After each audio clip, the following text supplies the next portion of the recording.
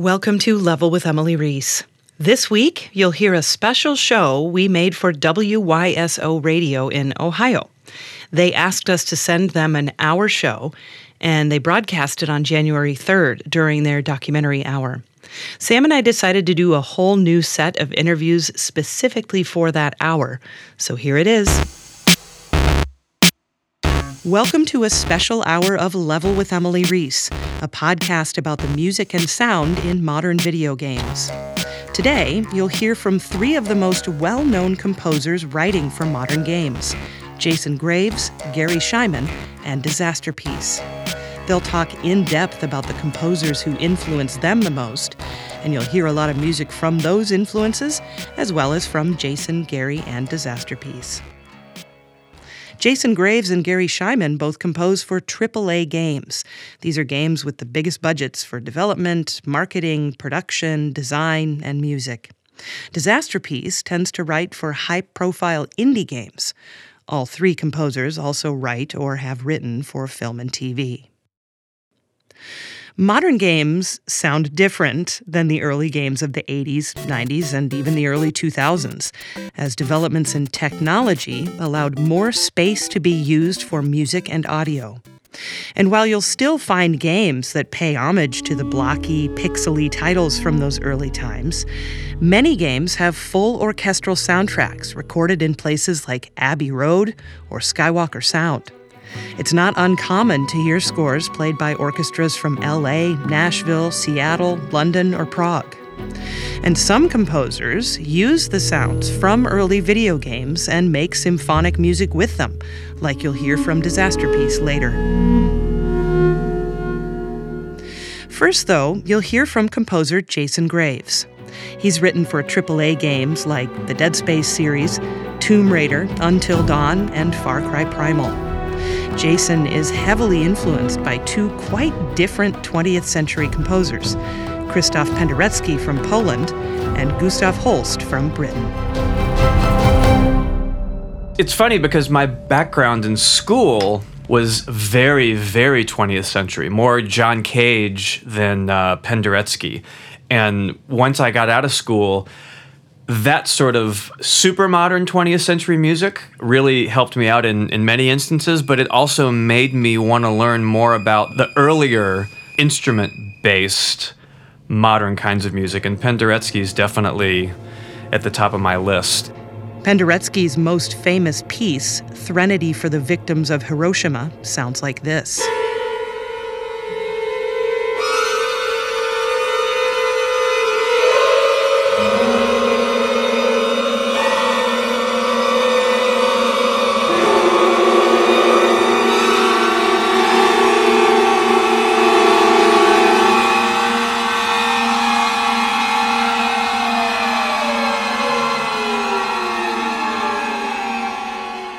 It wasn't until I was working on the video game series Dead Space that I really got to jump into it. But when I did, I had something like 5 months before I needed to start writing the music, and I had a lot of responsibility in terms of coming up with a really interesting score that was also interactive, but original and you know, from live instruments playing, not from a MIDI-based score. It was going to be live.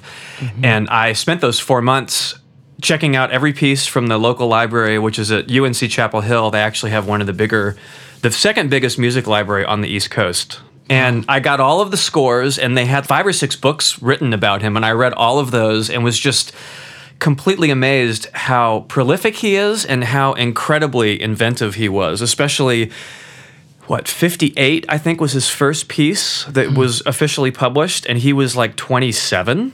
Wow. He was still in school when he wrote these first couple of pieces, and they won his last year in school. He wrote Emanations, I think it was, and won the National Polish Music Award. Penderecki wrote Emanations for 2 string orchestras, but the orchestras are tuned a half step apart.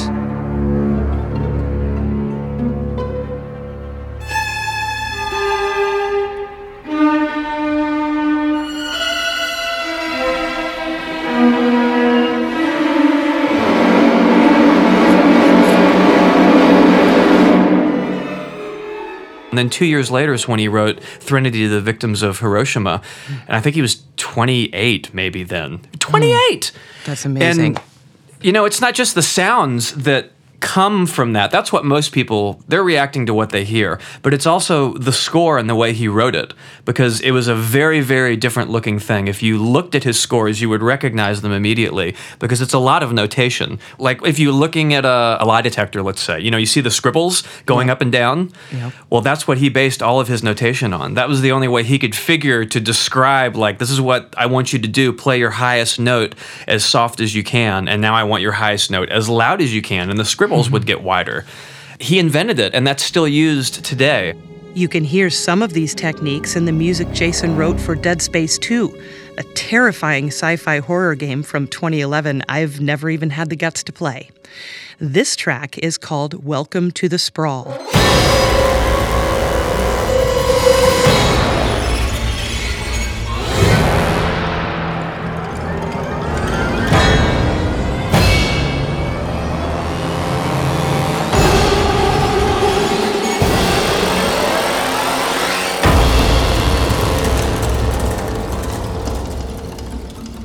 If it's not the notation, then it's the way he decided to use the instruments, playing behind the bridge or using different things besides the actual string, tapping the body of the violin.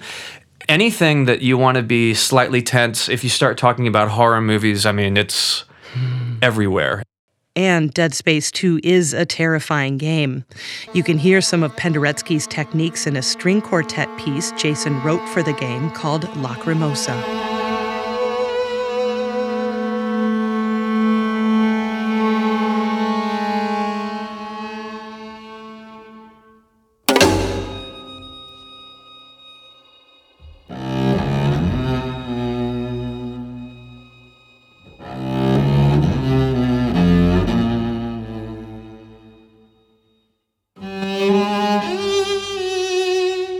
Probably Penderecki and Holst, to me, are the two that really, really turn me on, just because they're so incredibly malleable, and you can hear influences from them. And if you just have to pick two pieces, sure, Threnody and The Planets. Gustav Holst wrote The Planets from 1914 to 1916 during World War I. This is from the movement called Jupiter, the Bringer of Jollity.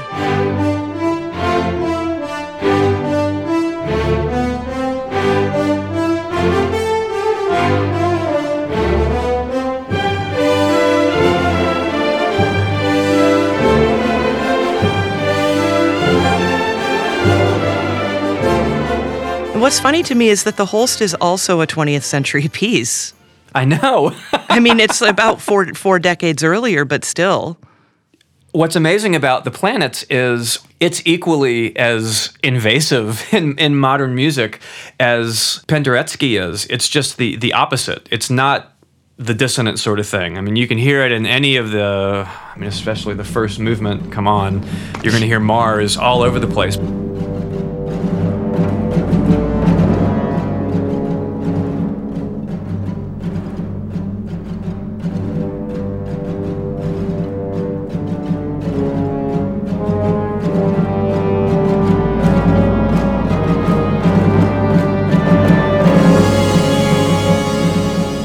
With The Planets, it's not just the melody or the harmony or the rhythm, it's all three of them combined. It's the orchestration of da-ga-da-dung, dung, dung, dung, dung, da-ga-da-dung, dung. The way he uses the meter, the way he uses the melody, the tritone.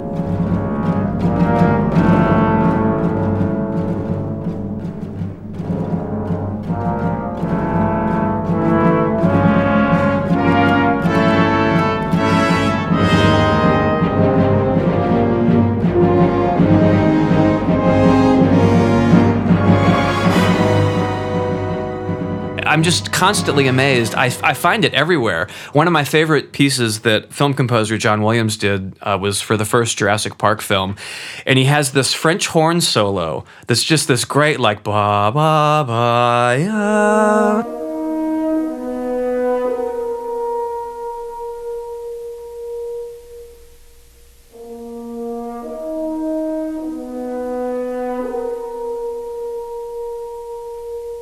and does this major 7, and I've always loved that. Well, that's straight out of Venus, I think, from the planets.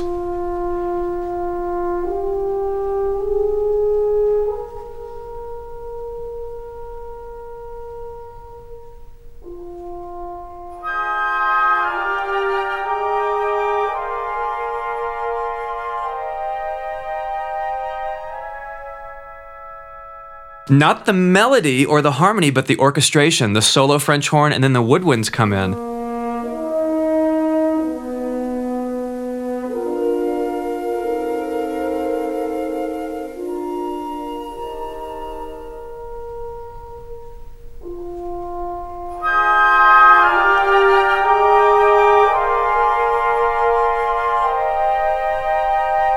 Holst always seems to prevail. I mean, every one of his pieces are just so recognizable, even if you haven't heard them before, because they've really formulated this language of quote unquote telling a story through music, because that's what he was doing. You know, it's like he wrote 7 amazingly adept, super quick tone poems, which is sort of the way entertainment music, film, video games, or television needs to be done, because a scene in any of those isn't going to last 25 minutes. It's going to be 4 or 5 minutes long. Jason wrote this next piece for a game called The Order 1886. It's called Galahad's Theme.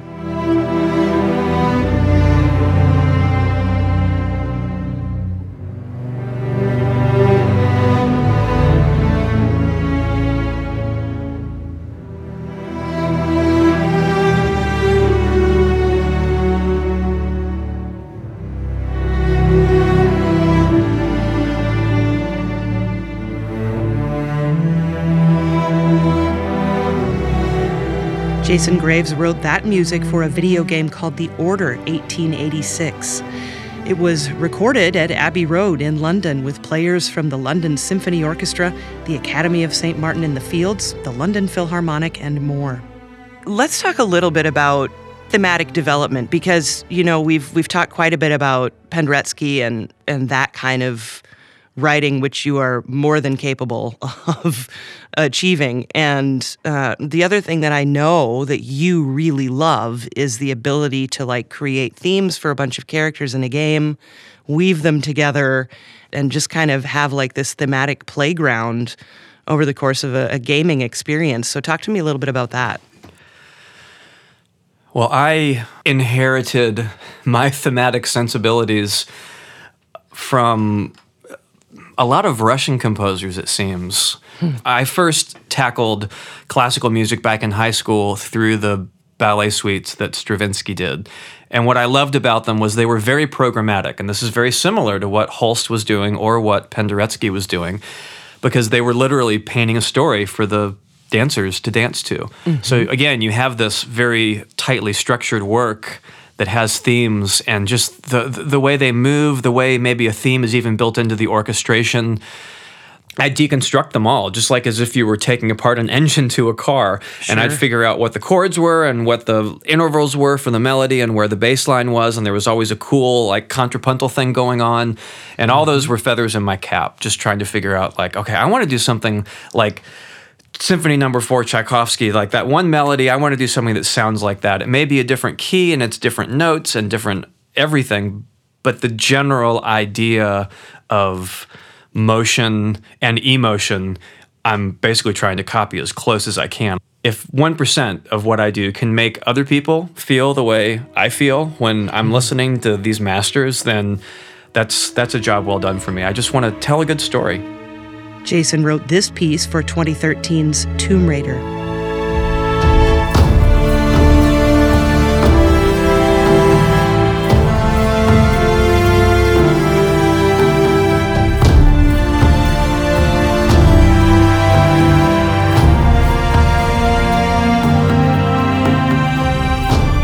From the 2013 video game Tomb Raider, that was composed by Jason Graves.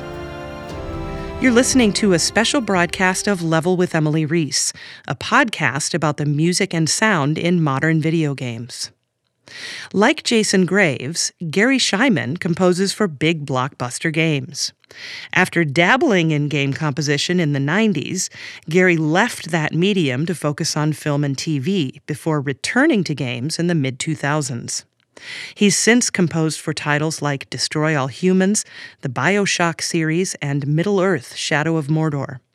He teaches film and video game scoring at USC's Thornton School of Music in LA. He sent me a list of masterworks from the orchestral tradition influential to his own compositions, including pieces by American composer Samuel Barber, Hungarian composer Bela Bartok, and British composer Ralph Vaughan Williams. It's just like we are in this amazing age where anything can become part of our scores and influence us, and very much does. However, these great classical orchestral epic, EPOCH, epoch, that we've inherited over the centuries, it's just so spectacular. It's a cathedral of beauty and spectacular, deep human thought. Mm-hmm. And I just love listening to the music of the great and many great composers. And of course, it influences me and has an effect. Those great concert classical composers, I mean, Beethoven was influenced by Haydn. Yeah. And on and on and on. We're all standing on the shoulders of giants. Gary wrote this piece for BioShock 2, a game from 2010 that's set in an underwater dystopian city called Rapture. The violin soloist you'll hear is Martin Chalifour, the concertmaster of the LA Philharmonic.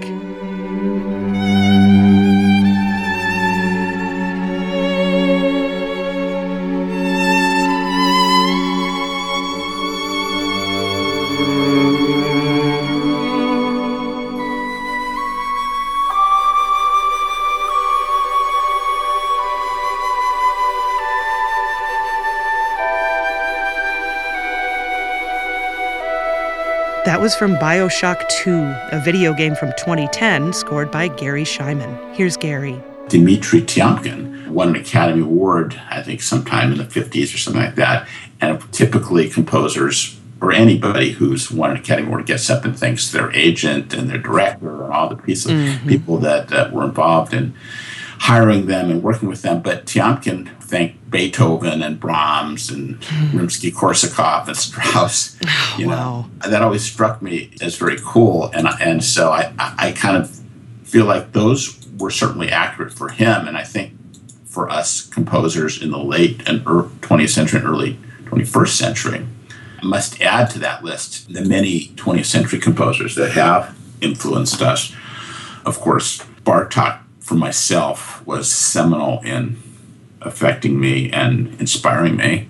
And the list that I sent you, I put music for strings, percussion, and celesta, which I just think is just so atmospheric and beautiful and dark and wonderful, just rich. And that piece of music, I mean, just every time I listen to it, I hear something new and different and amazing.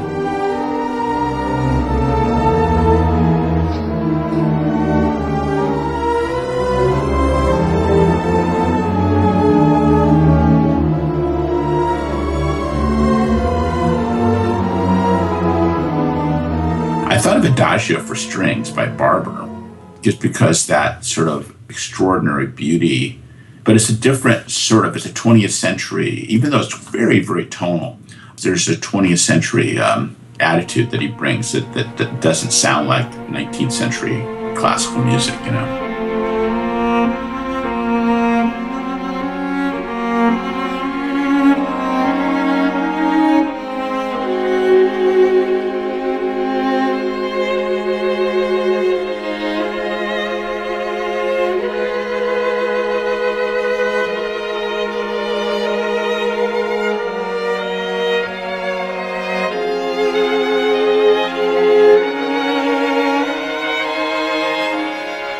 You had put the Threnody by Penderecki, and certainly, and I would add to him Ligeti and his advanced techniques, aleatoric music, as being very, very influential, especially to us folks who are hired to write scary music, you know. Gary wrote music for 2014's Middle-earth: Shadow of Mordor, a game set in the Tolkien Legendarium. This track is called Attack on the Gate.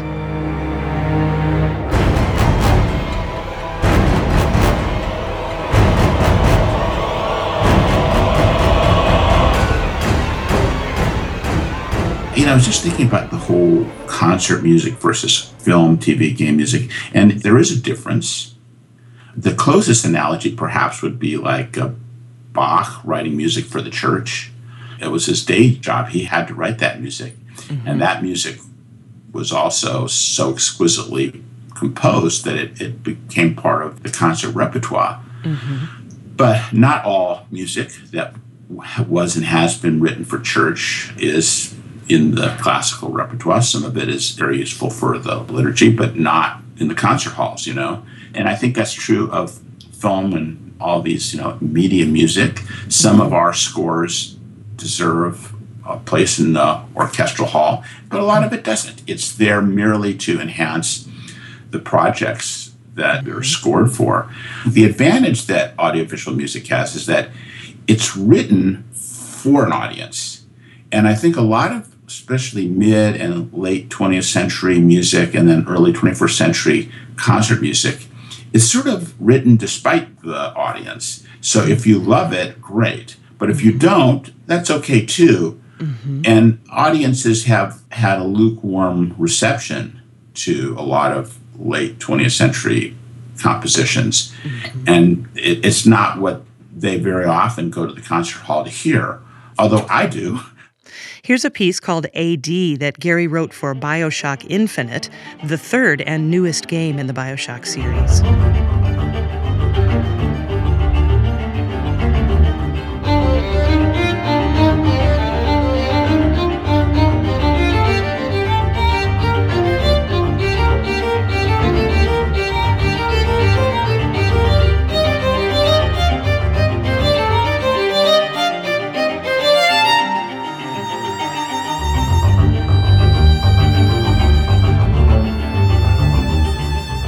You've written concert works too. You just premiered a viola concerto, for crying out loud. So, I mean, there is that outlet too where you're writing specifically for that audience as compared to the audience consuming a medium. And there is a difference in the way I write for a concert piece than I would for a score. Some of my works for various projects, game projects especially, they do get performed, and I think that people appreciate them and really enjoy them. But they were written, in my mind, I wasn't thinking, well, wow, this is going to be great on the concert stage. It was not even in my mind. It's like, this is going to be great in this game or in this film or television show. Mm-hmm. That's like my first responsibility. And then if it rises above that, then that's pretty cool. This is the main theme Gary wrote for BioShock 2. The violin soloist again is concertmaster from the LA Phil, Martin Chalifour.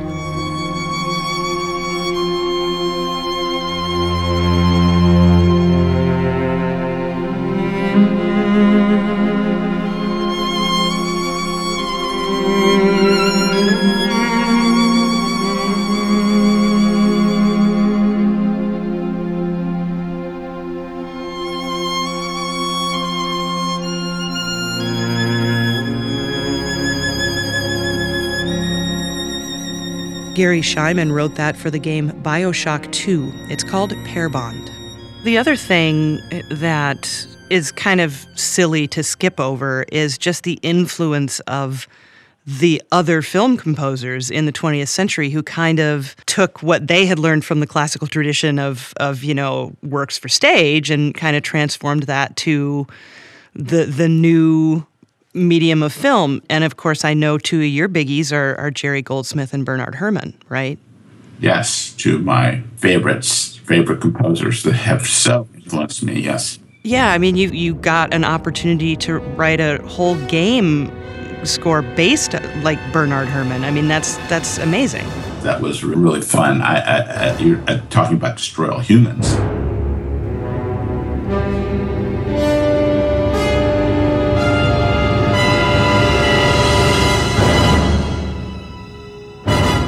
that was really my introduction into writing game music, was Destroy All Humans. Although I had done some music in the 90s, but in Destroy All Humans, they were actually asking me to emulate his style because the game was sort of having fun with the whole 1950s sci-fi genre. And of course, one of the famous scores was Bernard Herrmann's score for The Day the Earth Stood Still.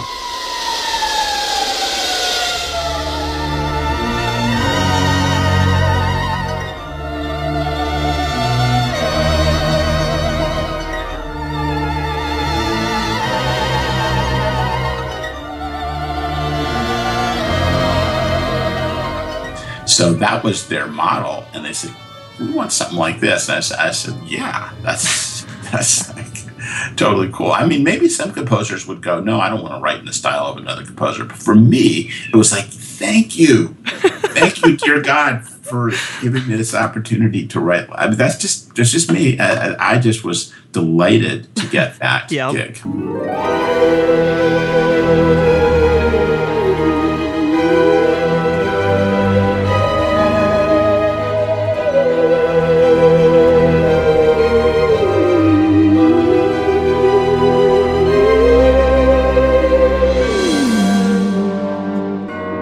I've just long admired your BioShock Infinite score, and your kind of plunge into what classical music must have sounded like in America in the early 1900s. And what's it like to get to kind of dig into these styles? I had a bunch of different influences in that. I mean, actually, Stephen Foster was an influence, who you wouldn't call a classical composer, right, but it was a songwriter from the 1800s, Swanee and all these famous 19th century songs. And so I thought, like, there's this opportunity to sort of play on his Americana style. And so that was an influence for me.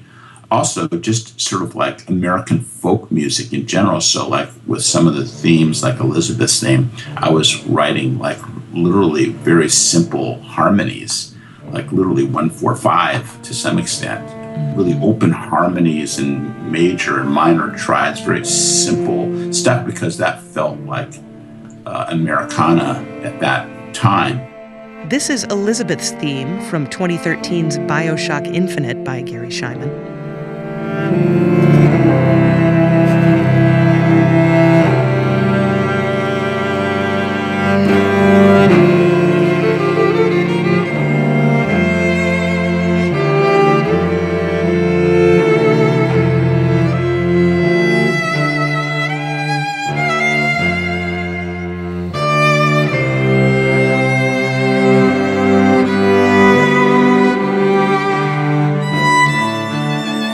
Gary composed that for a game called BioShock Infinite. The creator of that game is a man named Ken Levine, who convinced Gary to try something new for the combat music in the game. That's the music that plays when you're fighting enemies. And then it was really Ken Levine who, once I found the style using small string ensembles, we still thought, okay, well, the big combat music is going to have to be orchestral. But Ken was not buying that. And at first I thought, no, how can you do combat music with a string quartet, for God's sakes? But then I said, all right, let me try this. And then I thought it was genius. He is a genius. Ken is a genius. He's a really brilliant guy. He pushed me to do the right thing. And I'm grateful for that. He said, try this. So I did. And it turned out to be really interesting to do combat music with a small string ensemble, like a string trio or string quartet or five. It turned out to be really, I think, a unique way of playing the combat. And it used all kinds of techniques, from ostinato to aleatory to whatever, and with percussion added in. So it became a kind of a unique way, I think, to play the combat.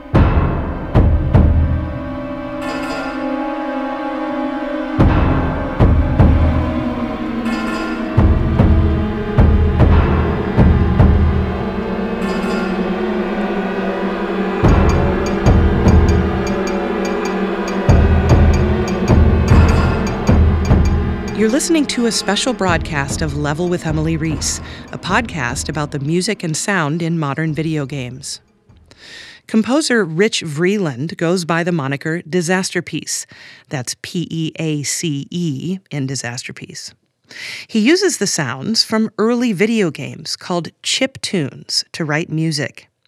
He sent me a list of classical works that influence his compositions, including composers like the Russian Modest Mussorgsky or the French Claude Debussy and Maurice Ravel.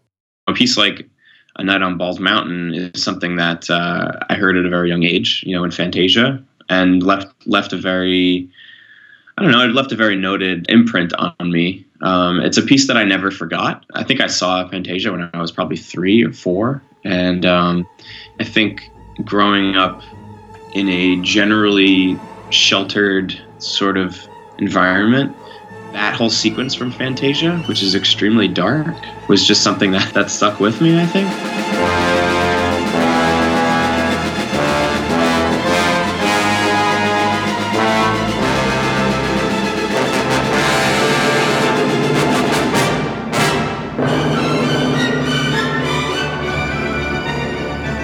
It's grandiose and covers a lot of territory in a short period of time. And so it kind of fulfilled this feeling I had of, the potential of music to tell a very wide-ranging story that covers a lot of emotions, peaks and valleys and things.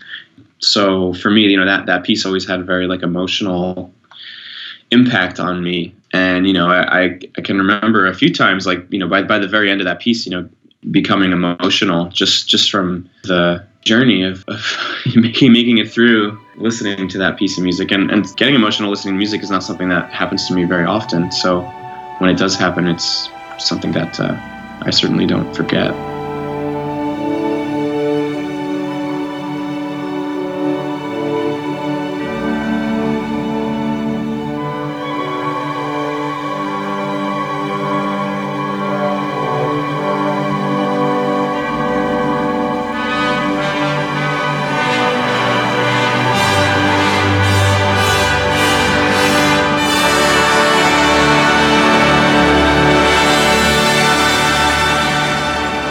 Tell me a little bit about the Frenchmen here on the list, the Ravel-Debussy pairing, because they were, contemporaries, but so different from each other. And I personally love them both for such different reasons. And I'm just curious, your thoughts on those two pieces. Debussy was my first exposure to that period, music from that time period and in that particular school.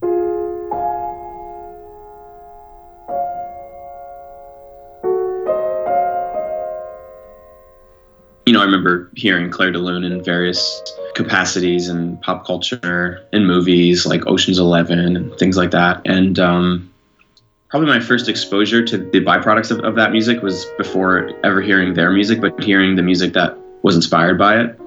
And so coming to hear that piece for the first time and starting to become familiar with that music, it kind of dawned on me that music was really important and pivotal as far as, a lot of the music of the 20th century, especially popular music.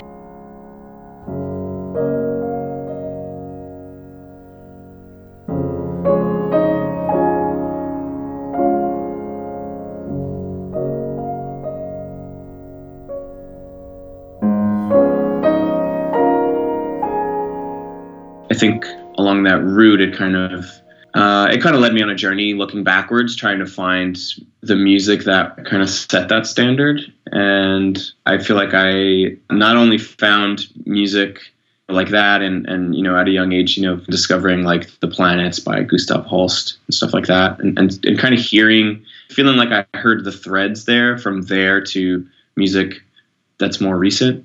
Hearing a piece like Une barque sur l'océan, like the Ravel piano piece, I'd never heard anything like that before.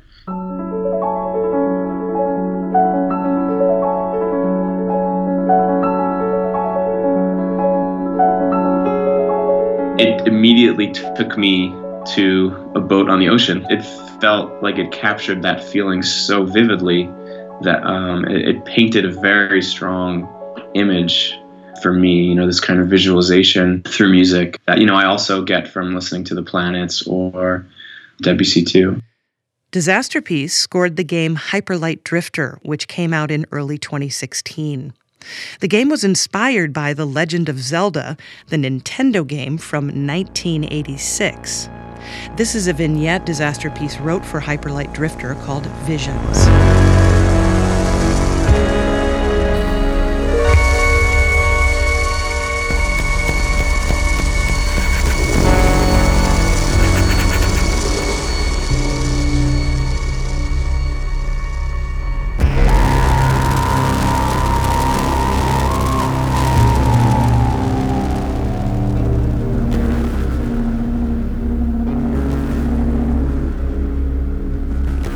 Disasterpeace wrote that for an indie game from 2016 called Hyperlight Drifter.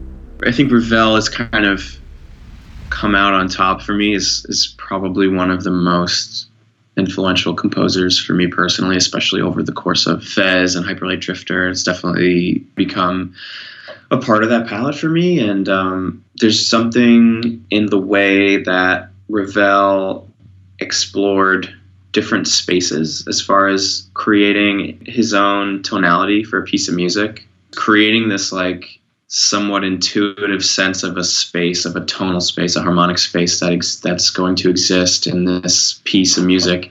To me, they were almost like world builders, someone who's like building a universe for like a science fiction novel or something, like the way that someone like Ravel approached a piece of music. In 2012, the game Fez came out, scored by Disasterpeace. This track is called Sync.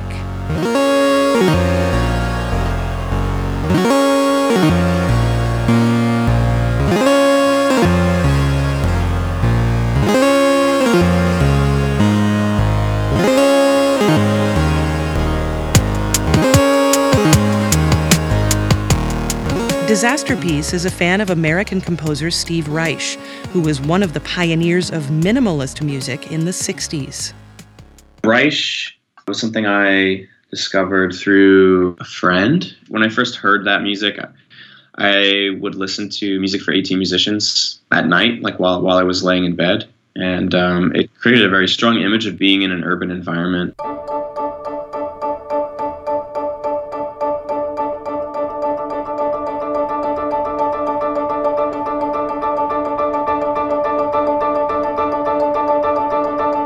It was interesting to getting into that music because I got into that right after I was getting into prog rock and people like Robert Fripp and King Crimson, and to kind of find after the fact that there was definitely overlap in those artists and that they, had contact with each other. I think it kind of helped to piece together some kind of worldview about how all these different sorts of music kind of related to each other.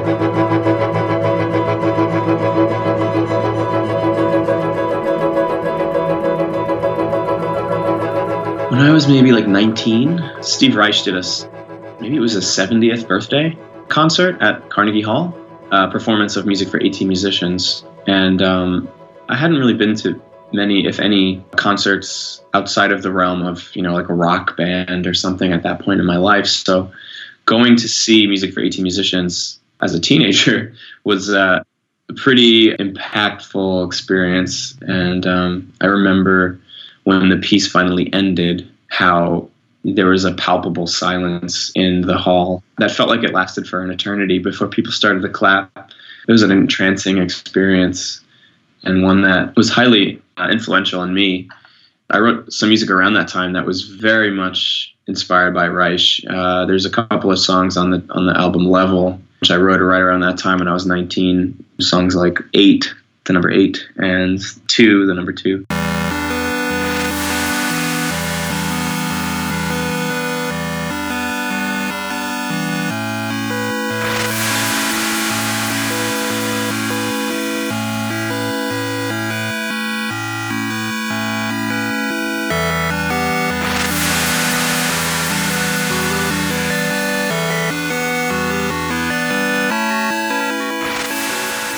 That's definitely a direct result of my experience going to see Steve Reich.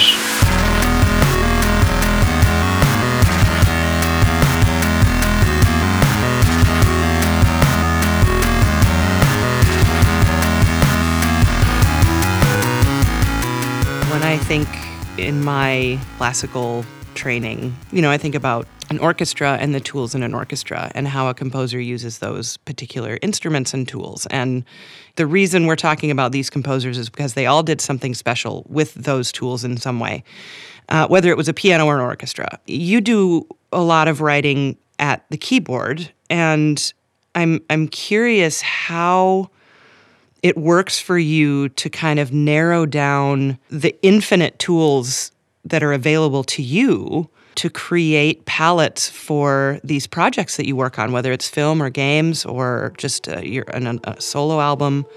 How do you view the tools that are at hand for you? I like to dabble in the various tools that are at my disposal for the actual creation of things, but I tend to gravitate towards a specific one for a project. It's just to keep things manageable and simple. And it's challenging enough just to write good music. So I want to create a limitation for myself that is going to be challenging, but also is going to empower me to make music. And on a project like Hyperlight Drifter, for instance, I did most of my sketching on the piano away from the computer, and then I would bring material over. From Hyperlight Drifter again, this is The Midnight Wood, composed by Disaster Piece.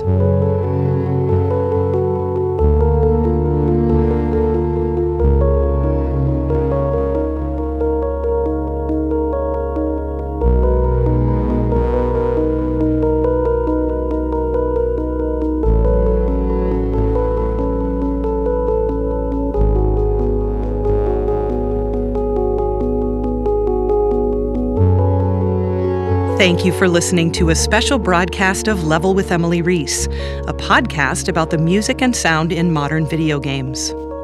You can learn more about the podcast and search through our archive of more than 50 episodes with guests including composers, voice actors, audio directors, performers, and more on iTunes, also on Patreon at patreon.com/level and at lwer.podbean.com. I'm Emily Reese. Sam Keenan is our producer. Say hi, Sam. Hi. You can follow us on Twitter and Facebook at Level with Emily and learn more about us at june-media.com. And June is Joon.